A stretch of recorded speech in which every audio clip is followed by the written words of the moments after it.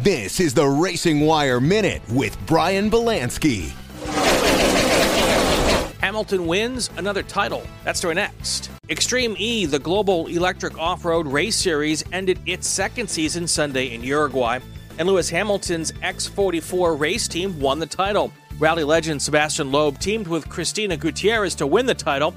The series raced on 3 continents with identically prepared electric SUVs. Each team is made up of a male and female driver, with their efforts combined to win races and championships. The title came down to the final race. In the end, the X44 team beat the Rosberg Racing team, led by Hamilton's former teammate and F1 championship rival, Nico Rosberg. To check out the action, go to extreme-e.com.